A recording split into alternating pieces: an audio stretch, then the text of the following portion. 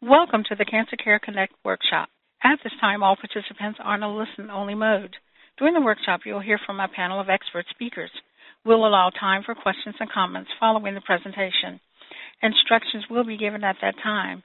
If anyone should require assistance during the workshop, please press star then 0 on your touch-tone telephone. As a reminder, this workshop is being recorded. I would now like to introduce your moderator for today's workshop, Dr. Carolyn Messner, Director of Education and Training at Cancer Care. Please go ahead. Thank you so much, Norma, and I, too, would like to welcome everyone to today's program. And this is a collaboration between the IWMS and Cancer Care. It's really been a wonderful collaboration. It's going on for about 6 years, and many of you are on the call because of your connection to IWMS, which is just a wonderful organization. And you'll be hearing more about it later into the program. And today's program is also involves many other organizations as well, cancer organizations. And between all of us, we have really worked hard to spread the word about this program. And because of that, we have on the program today over 1,368 people on the call. That's a huge call. And most of you are from the United States, from both urban, rural, and suburban areas, but we also have international participants from Australia, Brazil, Cameroon, Canada, Finland, France, Germany, Italy, and the United Kingdom. So this is a global call, and the interest is tremendous at this point in this topic and this program. Today's program has been made possible, is supported by Pharmaceutics LLC, an AbbVie company, and Janssen Biotech, Inc., administered by Janssen Scientific Affairs LLC, and I really want to thank them for their support. Now, we have wonderful speakers on our program today, and I want to begin by introducing our first speaker. And our first speaker for today is Dr. Stephen Treon. And Dr. Treon is Director, Bing Center for Waldenstrom's Macroglobulinemia, Professor, Harvard Medical School, Dana-Farber Cancer Institute. And actually, when I welcomed all of you, I asked to welcome you to the latest news in the treatment of Waldenstrom's Macroglobulinemia, or WM. And Dr. Treon is going to be addressing what's new in the treatment of WM, symptoms and signs, frontline treatment for WM, standard of care, new treatment approaches and clinical trials, and communicating with healthcare team. It's really now my great pleasure to turn this program over to my esteemed colleague, Dr. Treon. Thank you so much, Carolyn. It's really a pleasure for me to be here. I know that for many of you, COVID-19 is probably more on your minds these days than Waldenstrom is. And I just want to let you know that we stand there with you. These are very, very trying times. And many of us are now working and looking at the possibility of even repurposing some of the drugs that we've helped develop in the fight against COVID-19. I'm sure there'll be some questions at the end of this talk, and we certainly will try to take as many as possible on this important development. Carolyn had tasked me in the meantime, though, to talk a little bit about Waldenstrom's, particularly focusing on frontline developments. And I think it's really important for all of us to keep in mind that patients who have Waldenstrom's can present many different ways. Typically, anemia is at the center of how a patient presents. This because you see this overcrowding of the bone marrow by Waldenstrom cells, but also you can see certain proteins that destroy red blood cells also cause anemia, and many patients are actually iron deficient because the Waldenstrom cells themselves can either make or induce the production of a protein called hepcidin. It actually prevents iron from being absorbed from the gut, and it also causes iron that's present in the body to be sequestered by certain cells called monocytes, and in doing so, they prevent red blood cells from getting it. This is important to keep in mind because using intravenous IV iron supplementation can often correct the anemia if a patient is showing very low levels of iron. Now, the other way patients can present is by making a lot of the IgM protein. This can, of course, lead to thickening of the blood. We call this hyperviscosity, and this can have many manifestations, including leading to bleeding. It can cause injury, particularly to the eye, because there you can see bleeding in the retina. And so this usually happens when the IgM is over 6,000 milligrams per deciliter. For those in Europe or elsewhere, it's 60 grams per liter. The IgM can also attack various structures, including red blood cells. It can deposit in colder parts of the body, the fingertips or toes or nose or ears, and cause what we call cryoglobulins, and this actually prevents blood from getting there. Some of you may be familiar with the term Raynaud's. This is a problem that can produce Raynaud-like problems.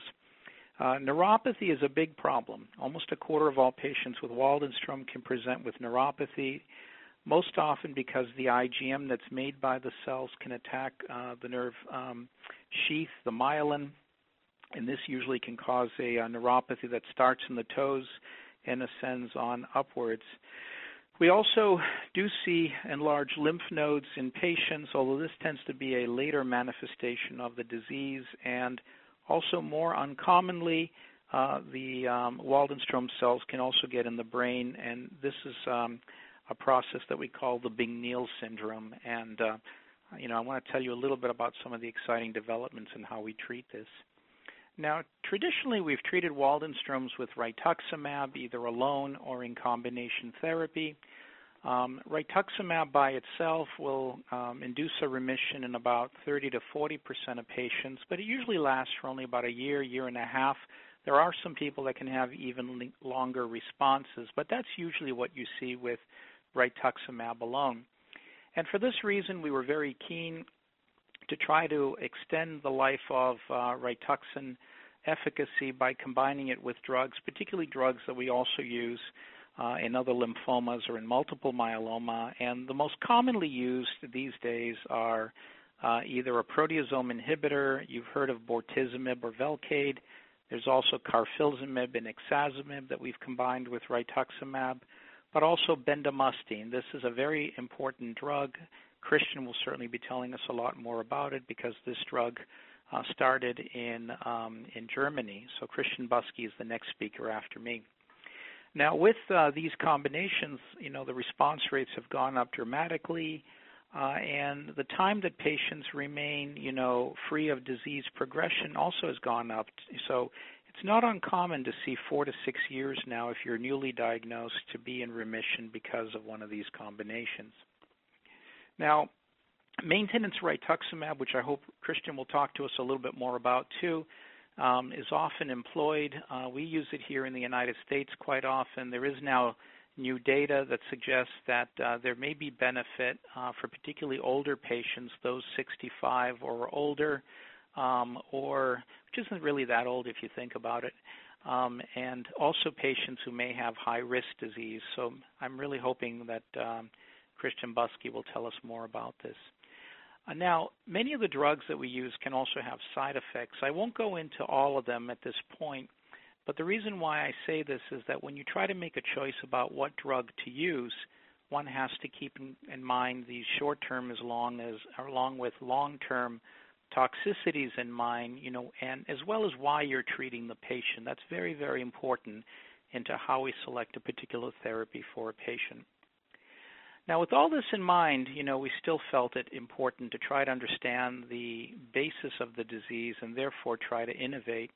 And with the help of the IWMF and with Peter Bing, who was one of our major benefactors, we were able to do whole genome sequencing. And this identified the MYD88 mutation. This is a mutation that's found in about 95%, maybe upwards to 97% of all Waldenstrom patients. And what this mutation does is it actually turns on a number of very important kinases, which are like enzymes. And one of the ones that it turns on is BTK. This is the target of the ibrutinib drug as well as other BTK inhibitors that I'll just talk about briefly. There is also another mutation that was also discovered because of the whole genome sequencing, and this is the CXCR4 mutation. This is found in about 40% of patients, and it actually affects the way a patient can present. The patients that have the higher IgM or hyperviscosity tend to be CXCR4 mutated patients in addition to MYD88. CXCR4 can also confer relative drug resistance, and we know this to be true also with ibrutinib and other drugs.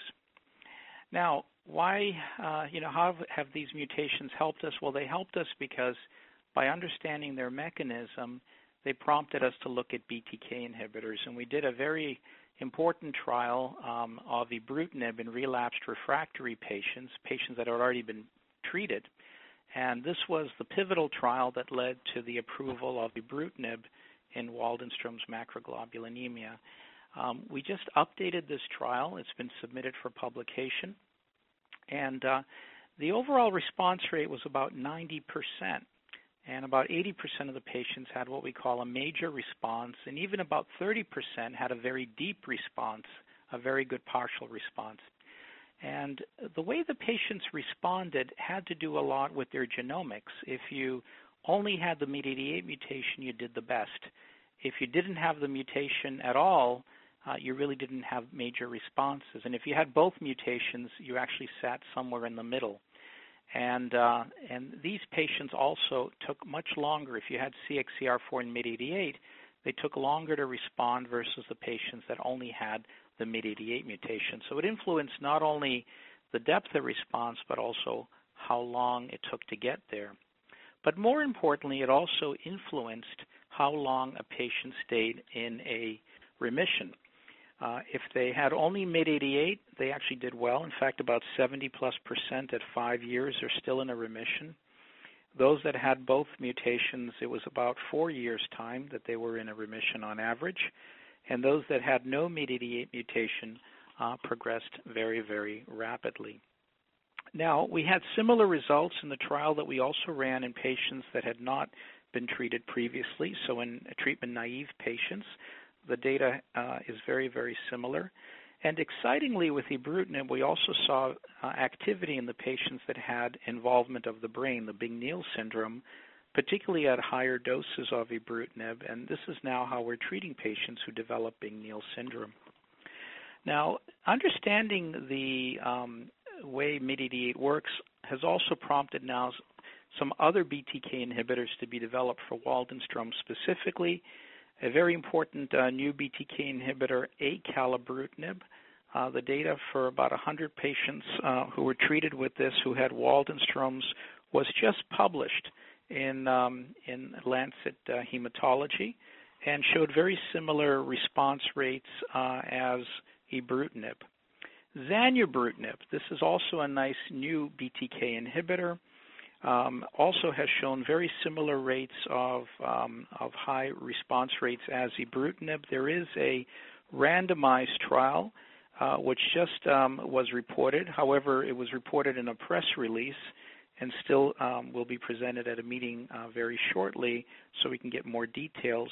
But it showed, in fact, that with zanubrutinib, one saw very high levels of activity, maybe in some patients even deeper responses, but the side effect profile also appeared to be very different, with zanubrutinib patients having less atrial fibrillation versus ibrutinib.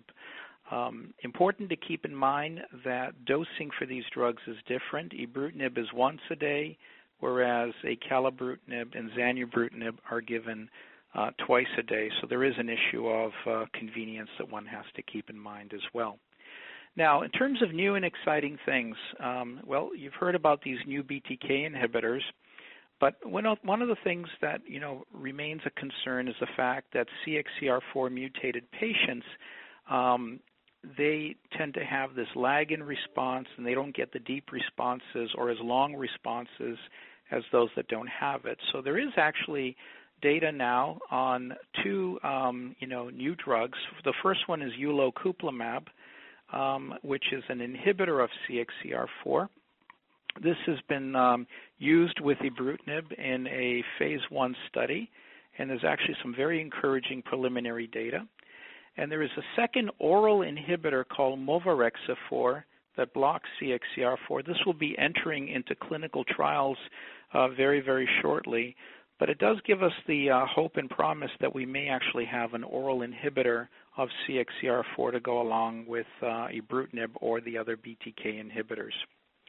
Now, my colleague Jorge Castillo has also been working on the drug venetoclax.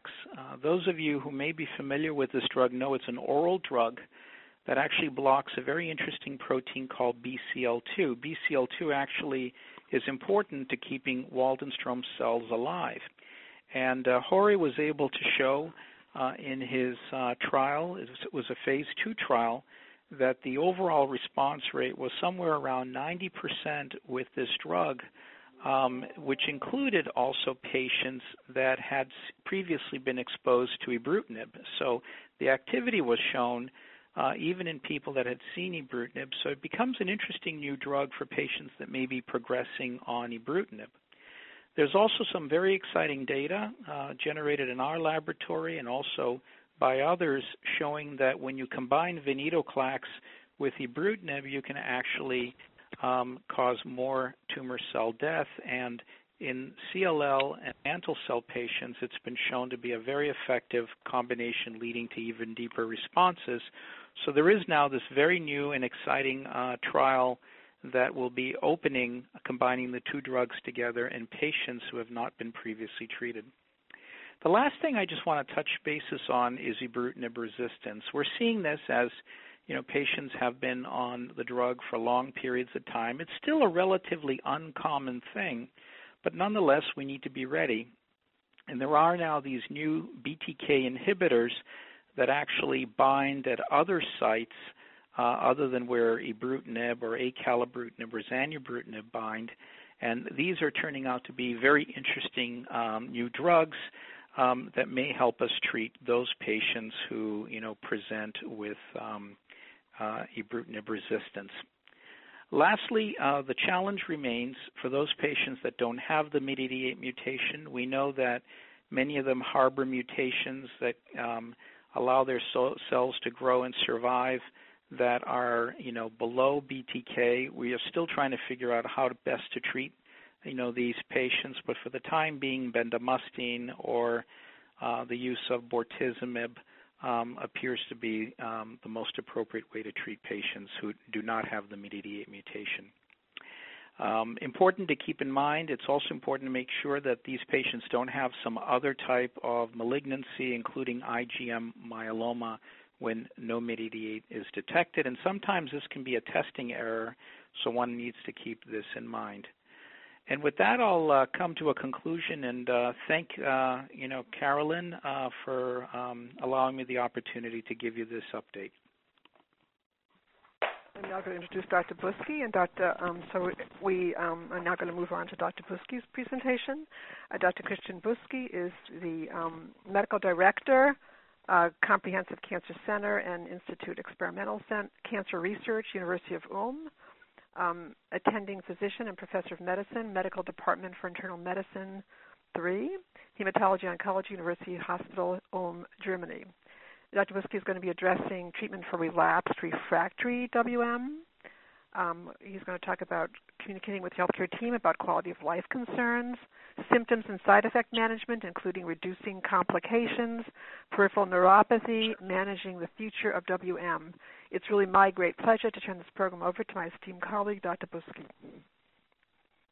Yeah, thank you very much. It's really a pleasure to join this very exciting program. And as you heard, I have many topics and 15 minutes, so I will try to put in everything, but you have to know that, of course, we have a lot of time to discuss then in more detail certain aspects which Steve and I could not touch too much because of the time limit. So I would like to start to tell you a little bit about what we can do for patients with relapsed refractory Waldenstrom's. And I think the first important message is that even when you have a relapsed or refractory disease, there is a quite wide option for different treatments. So we have different choices to treat you. and excellent choices. And I think this is important to know that we not only have one treatment, but a choice between different treatment options, which are all more or less excellent. So this also allows us, as a general principle, that we individualize treatment. So we can first look at our patients characteristic, the age, comorbidities, and also even patient wish, but also importantly, of course, how this patient was treated before.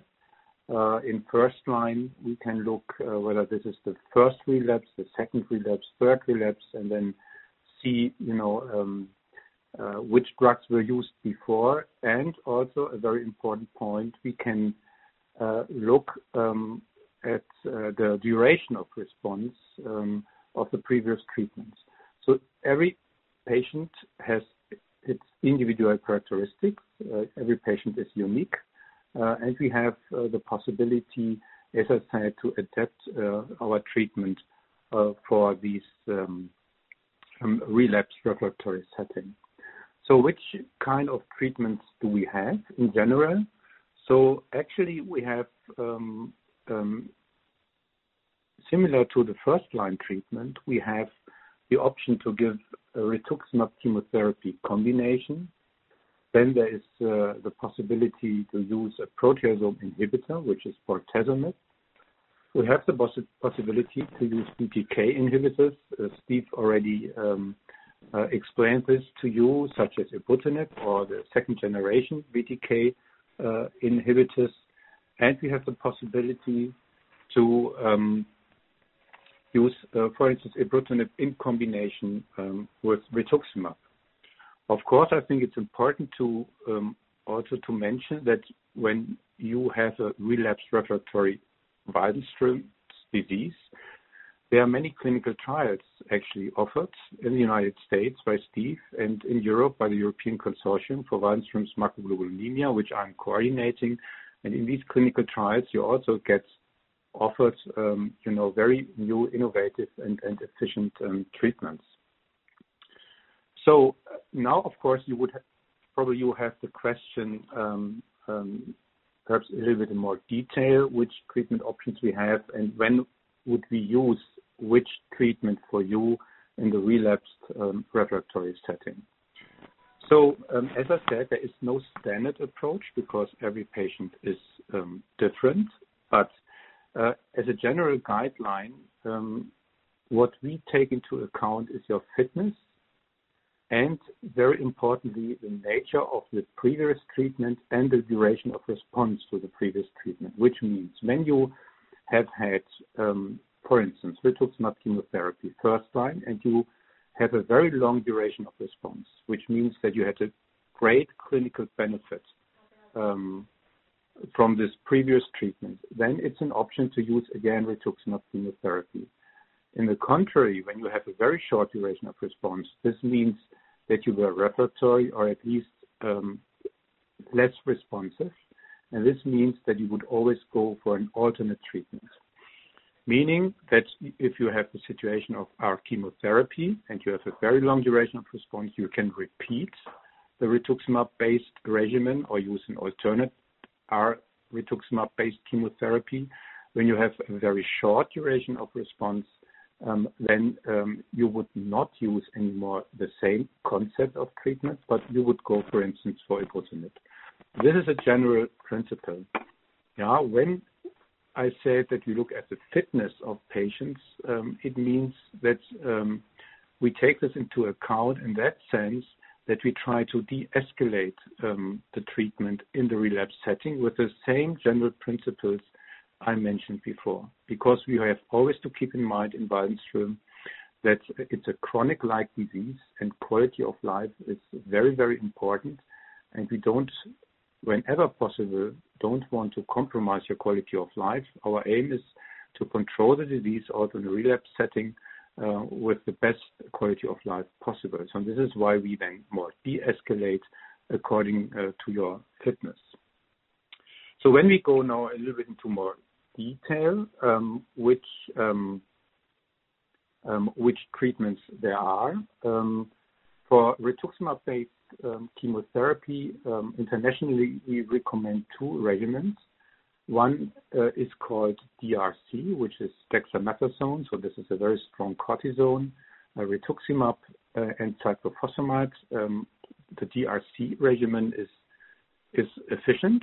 It has less side effects with regard to hematotoxicity, so suppression of your bone marrow, compared, for instance, to rituximab bendamustine, which is the second regimen which we are recommending. Rituximab bendamustine, as Steve mentioned, is really an East German development 50 years ago, and it experienced actually a revival in Germany and then also internationally and also now in the US, because it's highly efficient. It's more efficient than DRC, which I mentioned before. But it has more, let's say, toxicity with regard to your bone marrow, and it's also, quite strong in suppression a certain subgroup of immune cells in your body. But these two regimens are actually recommended as our chemo. So for bortezomib, the proteasome inhibitors, bortezomib is let's say, well-established compound in multiple myeloma and also in Waldenstrom.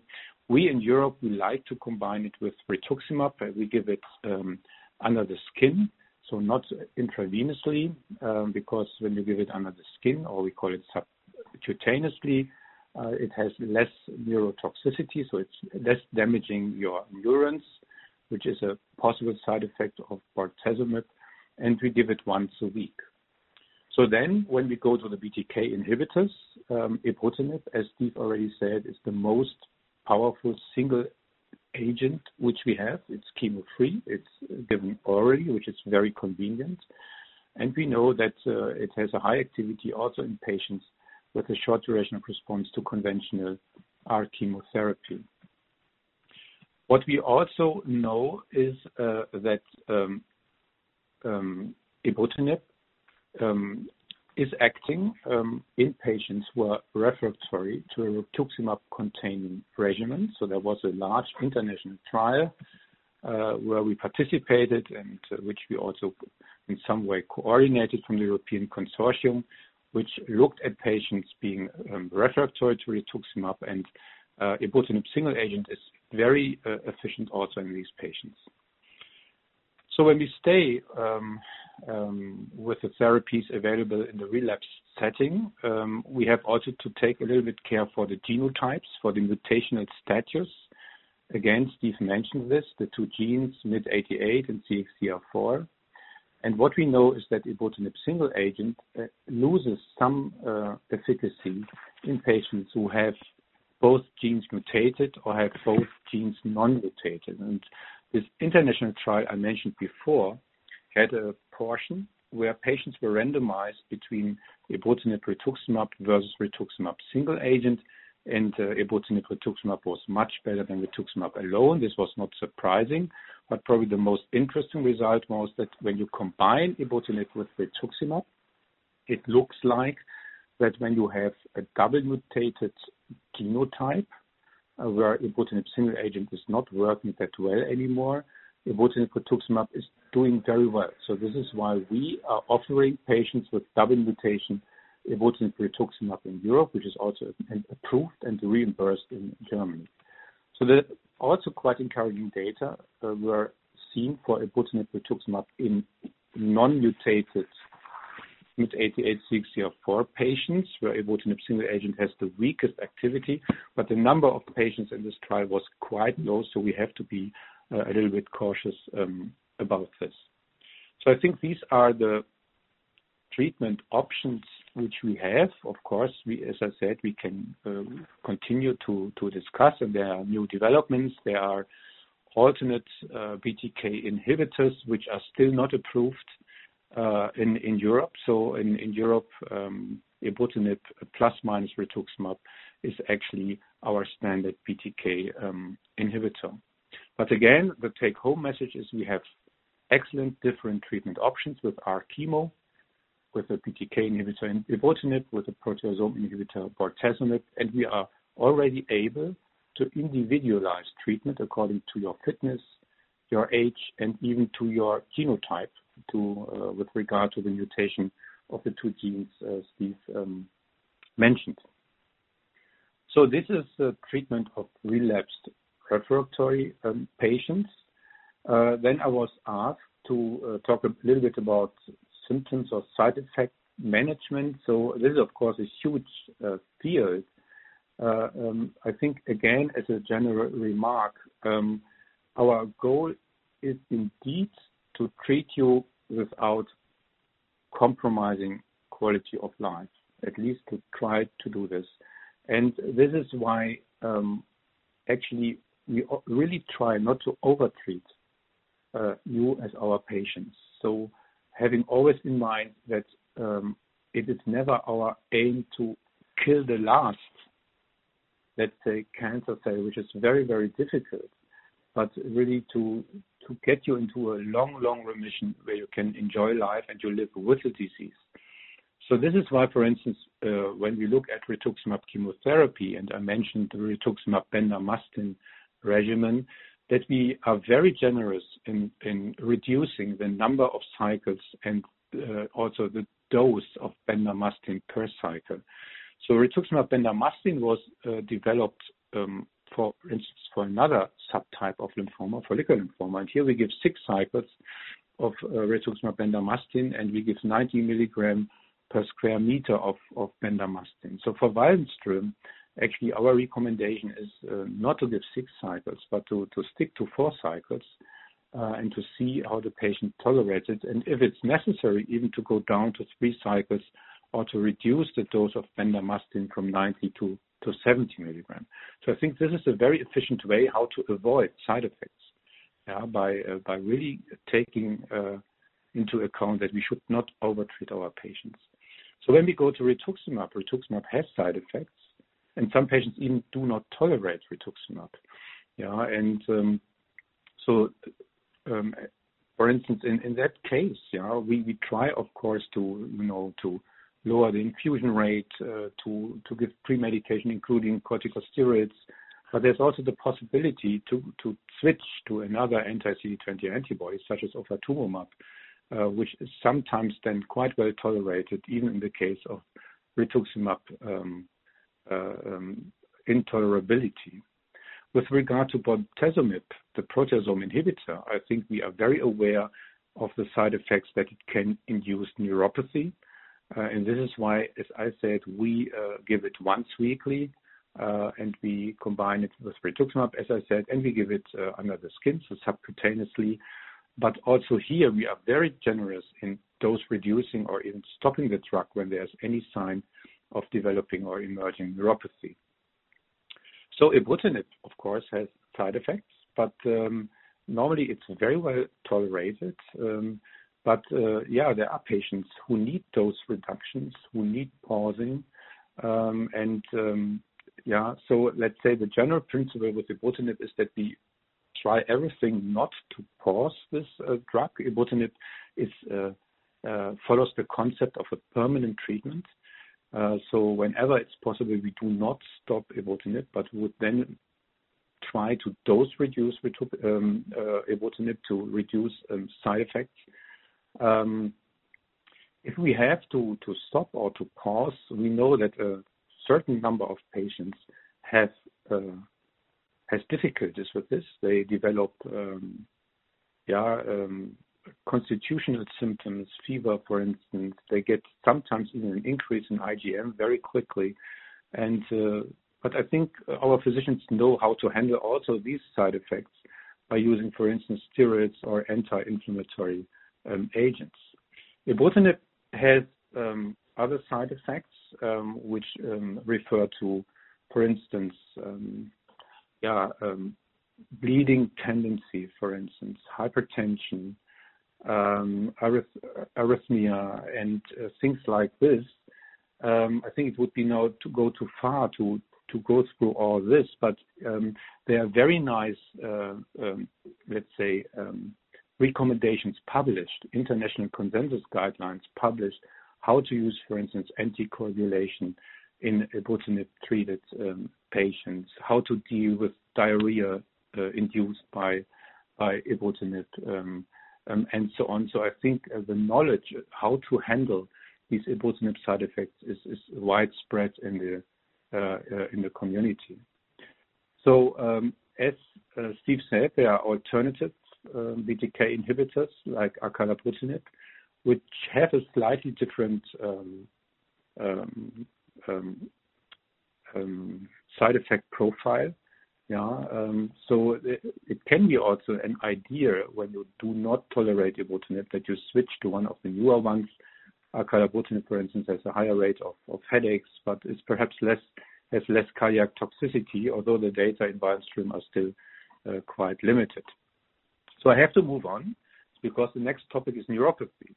So neuropathy is a very important symptom, sometimes quite devastating for patients. It's painful, or you lose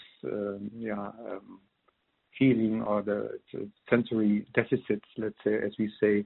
So it's a very clinically important symptom, which patients can account up to 20-25% of patients developing this. And it's quite difficult to treat, we have to say. Just to mention, again, there are very nice international consensus guidelines how to deal with this. And I think what is important for you to know is neuropathy can come from your Waldenstrom's disease, but there are many other reasons why you could have neuropathy. I think the first very important job for your treating doctor is to find out, which sometimes is difficult, whether your neuropathy comes from the Waldenstrom or from other diseases you might have, such as diabetes or the use of alcohol, drugs, and so on. So at the beginning, there is a very thorough diagnostic necessary to really assure that your neuropathy originates from Waldenstrom's disease. So then, of course, what physicians are doing, or what we are doing, we are talking very closely with our neurologists, and because they are very experienced to look at the nature of the neuropathy you have, and from the nature of the neuropathy, you can already interpret or know a little bit better whether it comes from Waldenstrom or from other diseases. You can also do laboratory diagnostic workup, because in Waldenstrom, the development of antibodies which are targeting the neurons are very typical. And from all this, your treating doctor gets a feeling whether you have indeed a Waldenstrom-associated neuropathy. This is important because treatment is then perhaps, not only perhaps, but in most cases different compared to neuropathies which, for instance, are developing in patients who have just, let's say, an IgM but no Waldenstrom, because when it's a Waldenstrom-associated neuropathy, of course, one of the major goals is to treat also your Waldenstrom, which is the underlying cause of neuropathy. And with this, treatment really is orienting itself to the treatment we also use for controlling your Waldenstrom. So, as I said, we can discuss this later on because I have to come to an end. So, just to mention quality of life, I mentioned this. This is very important. Quality of life. It's not easy to measure, but fortunately, in Waldenstrom, or to put it in a different way, Waldenstrom is one of the very few B-cell lymphomas where we can indeed correlate quality of life with treatment. And this was very nicely shown for ibrutinib. So when you take ibrutinib in a clinical trial, you see very nicely, in this case it was ibrutinib single agent or ibrutinib plus rituximab, you can see very nicely that your quality of life increases with the start of treatment of ibrutinib. So I think, just to mention, there are several efforts to learn more about the quality of life of Waldenstrom patients. And just to say, there are different registries which actually try also to incorporate a questionnaire about your quality of life. For instance, the Whimsical. It's a very nice registry which is actually patient-driven. So the patient themselves enter the data, And this registry or this survey, let's say, allows you to put in your quality of life data. And with this, I think we will learn a lot about the quality of life in patients with Waldenstrom before treatment, with the start of treatment and after treatment. So with this, I come to the end. I think the last keyword I got was mapping the future of Waldenstrom. I think the future is bright. We have Waldenstrom, one of the B-cell lymphomas. It's one of the most infrequent B-cell lymphomas when you take all B-cell lymphomas. But it's the one where we have the most rapid progress, which is really fascinating, and it's very encouraging.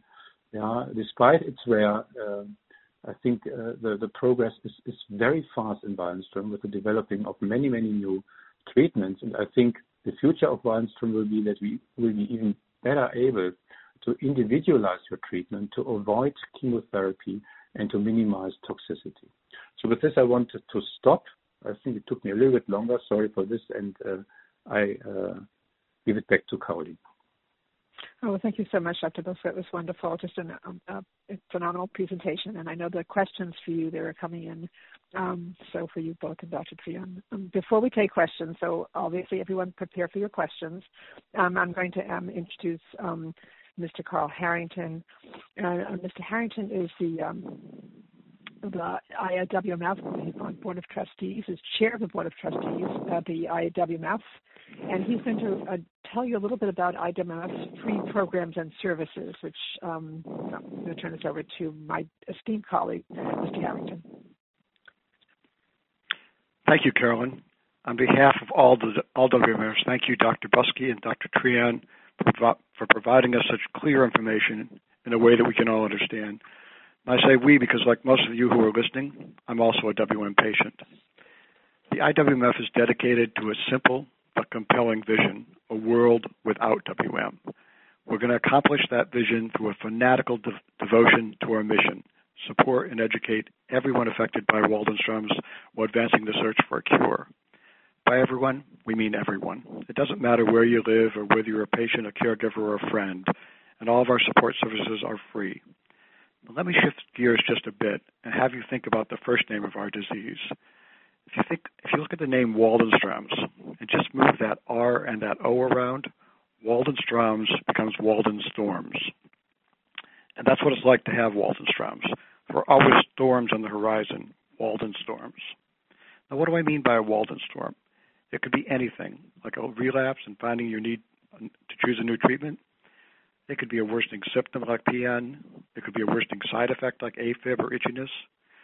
Or you could be wondering how you and your family could possibly afford the new treatment you need. But no matter what the issue or concern is, turn to the IWMF. But of course, the biggest Waldenstorm ever is the coronavirus. You have to take this very, very seriously. Listen to the advice from WHO, from the CDC, and the health organizations in your country. But no matter what the Waldenstrom is you're facing, with the IWMF, you're never alone. Although we're a rare disease, thanks to our dedicated volunteers and our office staff, the IWMF is available to help 24 hours a day, 7 days a week. Call us, email us, chat with each other. Just reach out whenever you need support or information. We now have 22 affiliates in 24 countries outside the U.S. that represent nearly half of the world's population. We have over 65 support groups on a global basis. We have a network of volunteers on Lifeline who can talk one-on-one to you. Our materials are translated in at least 7 languages and are available for free on our website. And our website at www.iwmf.com can be viewed in over 100 languages via Google Translate. So disease facts or someone to talk to are only a click away on your computer or a telephone call away. If you need information, if you need support, we're here for you 24/7 with real human support from fellow WMers. With the IWMF, you are never alone. Never. As you just heard from Drs. Trian and Buske, we're closer than ever to a cure, with better treatments for WM, with fewer side effects and longer remissions. So on behalf of WMers everywhere, thank you, Dr. Trian, thank you, Dr. Buske, and thank you to Cancer Care for your help and support today. And on a happy note, happy spring to those of you who are in the northern Northern Hemisphere. Back to you, Carolyn. Oh, thank you so much, Ms. Charrington. That was just wonderful and very inspirational. Thank you. And actually, I just want to say just a few words about cancer care. I'll say more at the very end of the call as well. But just that cancer care is an organization that provides services nationally. And we do it usually basic on the telephone or online. So we have a lot of different services from financial assistance programs to copay assistance, so practical assistance. We also, and those financial and copay are primarily for people in the United States, but we also do offer counseling services both on the telephone online and support groups on the telephone online. And I certainly have many programs on Waldenstrom's in terms of support for people, and as well as online and telephone support groups as well. So with that being said, I think we're now going to move right on to the questions. I'm going to ask Norma to bring all our speakers on board, and why don't we see how many questions we can take. I know there are lots of you in queue, so we're going to do our very best. And Norma? Thank you. Ladies and gentlemen, at this time, if you would like to ask a question, please press star then 1 on your touch-tone telephone. If your question has been answered or you wish to remove yourself from the queue, you may press the pound key. Those of you on the web may submit questions by clicking Ask a Question. And our first question comes from George W. Your line is open. Thank you. My question is, with the Waldenstroms that I have, I do have neuropathy in my feet. And although Dr. Buskey talked about the fact that neuropathy may come from other diseases or other illnesses you may have, he didn't really speak to any neurological reference to the treatment for people specifically with neuropathy in their feet. Could he answer that and give some insight into that? Thank you very much. Thank you for your question. And Dr. Buskey, could you just address the neuropathy in feet and just any suggestions or tips?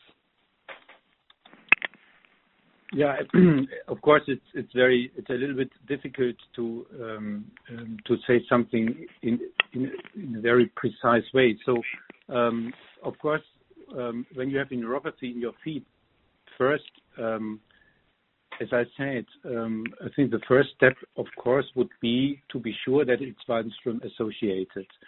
So let's say it is Waldenstrom associated. Sorry. Let's say it's Waldenstrom associated, and this is very likely or in some way could be confirmed.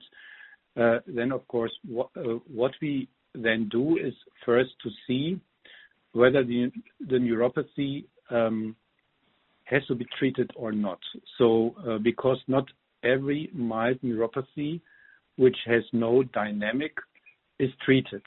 So we are quite offensive in treating patients with neuropathy in Waldenstrom, but there are cases, let's say, where we ask the patient, so how much are you suffering?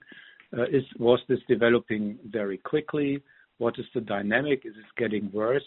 And let's say when we have patients who say always no and say it's not really compromising my life, I have it for a long time, it's not deteriorating, it might even be that we are not treating. So let's say that this compromises your quality of life and or it has a dynamic, so it's getting worse, then it's an indication, clear indication for treatment. And as I said, we have the tendency to treat these neuropathies earlier than we perhaps did 10 years ago. So, but Steve can comment on this. So, when it's a Waldenstrom-associated neuropathy, of course, the reason for this is the Waldenstrom disease itself. So, this is why in that situation, we try to fight against the Waldenstrom. And many of these Waldenstrom, anti-Waldenstrom treatments, anti-cancer treatments, have also a positive effect on the neuropathy. It might be that, the neuropathy does not disappear completely. This is very typical, that the neuropathy is not disappearing, but perhaps is getting better. And also patients experience that neuropathy is not getting worse, which in some way is also a success of treatment, although it's not very satisfying for the patient. So, meaning when a patient has a neuropathy which gets worse and worse over time, and you treat, and this dynamic is stopped by the Waldenstrom treatment, then this is also a success of treatment. This is a little bit, these are general statements, but I think it's of course a little bit difficult to be more precise. But I would put it like this, but perhaps Steve wants to comment on this. I think you did a wonderful job there, Christian, just elaborating on treatment of peripheral neuropathy. I think it's also important to say that there are many different reasons, even for Waldenstrom patients, to have peripheral neuropathy. The most common reason is because the IgM protein is actually gnawing away at the myelin that surrounds the peripheral nerves. This can be diagnosed by either having an EMG study, electromyographic study, to see if there's a demyelinating pattern, or you can even have sometimes a blood test done to detect the myelin-associated glycoprotein or MAG protein antibody. It is important to figure out what the reason is, because therapy can sometimes be very different. Sometimes patients also have the neuropathy because of amyloid. This is a type of protein that accompanies the IgM that can also deposit itself in the nerves. We know that patients can also get neuropathy because of the cryoglobulins that I mentioned. And then there is this small fiber neuropathy, which is very, very, very, very difficult to treat.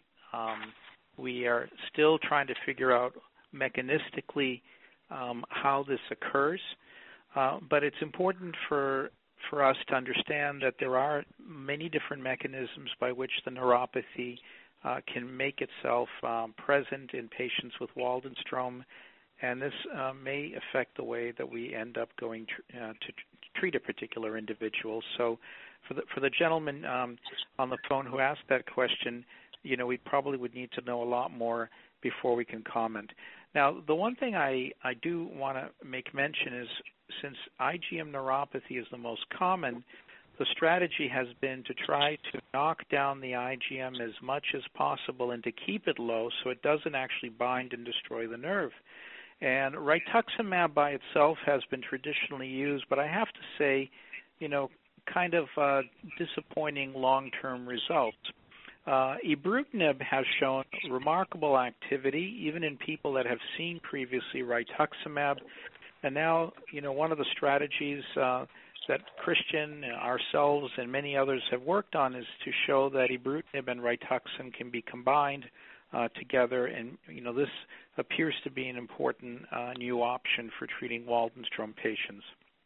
Conversely, if ibrutinib is not available, one can also combine other drugs like bendamustine with rituximab. Excellent. Thank you. And we have a question from one of our online participants, and that's for Dr. Treon. Does MUGUS raise inflammation levels? Will treatment for WM lower inflammation in the body? I'm not clear on that question, Carolyn. Maybe one more time if you could read it. Sure. Does MUGUS raise inflammation levels? Will treatment for WM lower inflammation in the body? Yeah, so again, it's a pretty broad question. MGUS refers to monoclonal gammopathy of unknown significance. And I guess the question around this is, do we see more inflammation in patients who have this, and reducing it, will it make a difference? And I have to say, that really is not a relationship that we typically see. We don't tend to see more inflammation necessarily because you have MGUS, and we wouldn't treat MGUS. Okay. And we have a question, which is a question that is coming up a lot on a number of the questions that are online. So I'm going to start with this one, but it represents many questions, and I'll leave this for both Dr. Treon and Dr. Buske to address. I've been on watch and wait for 6 years with no symptoms. Am I higher risk for current virus? I'm 73 years old. And the other question would be for people who are being treated also in terms of their risk. And so if you could just comment on this, that would be helpful. Dr. Treon, do you want to start? I'm trying to understand the question one more time. Oh, I'm sorry. I've been in watch and wait stage for 6 years with no symptoms. Am I at higher risk for current virus? I'm 73 years old. And then there are other questions from people who are in the midst of treatment, and they share a similar concern. About the COVID? Yes. Yeah. So I think in general, patients who are immunocompromised, that would include patients that, have seen chemotherapy, and in some cases people who haven't, because the immune system can in fact be affected by Waldenstrom's. We do see some of the protective antibodies like IgG and IgA levels often being reduced in people with Waldenstrom, even before they see any treatment. With treatment, you can even see them go further down. This could put those patients at higher risk for the COVID-19 infection. So I think, patients who, fall in this category, we have to be exceptionally careful over. By this, what I mean is really practice social distancing. We have no current and effective therapy. What's out there now is investigational. This is why we all have to take this extremely, extremely seriously. And communities that have successfully isolated their citizens have actually fared the best. I, for one, don't go see my mother anymore. I call her several times a day, but it's because I want to protect her, and this is how we have to think right now in this time and age. I do want to comment on a couple of things. There are a number of new drugs that have been initiated, some of which I have to say we're very excited about. Remdesivir is an antiviral which is currently in a rapid phase 3 trial. This has shown activity in studies that have been done in China, but the larger studies that are being done now look very exciting. There's one in moderately compromised patients. There's another one in severe COVID-infected patients. There is an antibody, tocilizumab, that actually blocks interleukin-6. This has shown also activity in suppressing some of the overimmune response that is seen to the virus. And this, unfortunately, is what's compromising a lot of patients' lung abilities. This is also entering into trial. And very shortly, we'll also be launching a trial looking at ibrutinib in this situation, because it also has the abilities to dampen the immune system. And I would be very curious to learn from any patients who may have, tested positive for COVID-19 that are on ibrutinib to please contact me. I'd like to know how you're doing in particular. But that's where we stand right now, Carolyn. Of course, there's the phase 1 vaccine trial that has also, been kicked off in Seattle, but it's going to be a while before we have a successful vaccine. And that's why what we can do now is, really focus on sanitation, focus on social distancing, and that's where we stand today. So I wish all of you well, and please, please, please stay safe. Thank you very much. I can just... Yes, Dr. Bosky, yes. Yeah, I can just, we in Germany, we are much more advanced in, let's say, this COVID-19 problem. So the German Society for Hematology has already developed guidelines, official guidelines, how to deal with this. And actually, it's very similar to what Steve said. So I think so we categorize patients with Waldenstrom. In general, we put them more into the risk patient group because we anticipate that most of the Waldenstrom patients have some kind of immunosuppression. what is also important is when they have really too low immunoglobulins, that we are very generous in substituting immunoglobulins depending on the IgG levels in this situation. I think what is also important to mention, because we get so many questions, is whether when you are COVID-19 positive tested, whether you should stop your cancer treatment or you should pause or whatever. I think there's a lot of uncertainty at the moment, and I think we have to state, at least at this stage, that when you have no symptoms but you are COVID-19 positive, but you are symptom-free, that you should actually, of course, in close dialogue with your treating physician, that you should not stop your cancer treatment. So whenever COVID-19 becomes symptomatic, then I think we have the same situation as in other uncontrolled infections. And then, of course, you have to pause until you get symptom-free and or even COVID-19 negative. So it's a moving field. Yeah, we don't have a lot of experience, but it's said there are already official guidelines coming up for our colleagues also. And perhaps when you know this, you know more than your treating physician, and you can tell them there are guidelines how to deal with this. Importantly, it should be avoided that as a reflex that you do not take your anti-cancer treatment, which is so important for you. Excellent. Thank you very much. I hope everyone has heard how important this message is. So the work is being done here. Dr. Tran, you did say that people could contact you. How would you want them to contact you if they were actually taking Ibrutinib, or was there something that you wanted them to contact you? Yes, please. Thank you for that. My email address is Steven, STEVEN _ so underline, and then Treon, TREON, and then symbol @ and it's D for Danny, F for Frank, C for Charlie, I for India, .Harvard, like the university, .edu. And we will send that out to everyone when we send. You're all going to get an evaluation after the program today, and the evaluation will include this very important piece of information. And I will be sure that we have the correct information for the people who should be contacting Dr. Treon. I actually want to thank our speakers. It's been an amazing call at a very difficult time in the history of the world to some extent, and I appreciate all of our participants as well.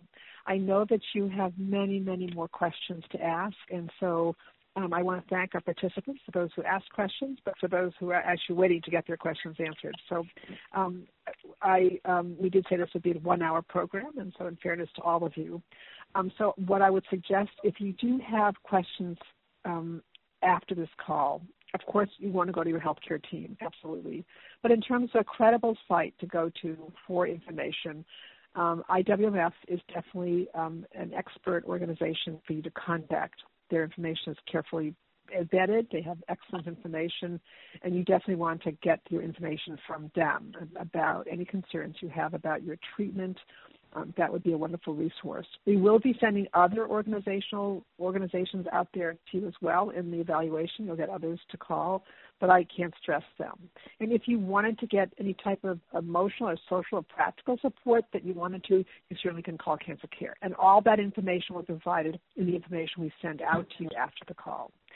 Again, and you've probably gotten it ahead of time anyway in the materials.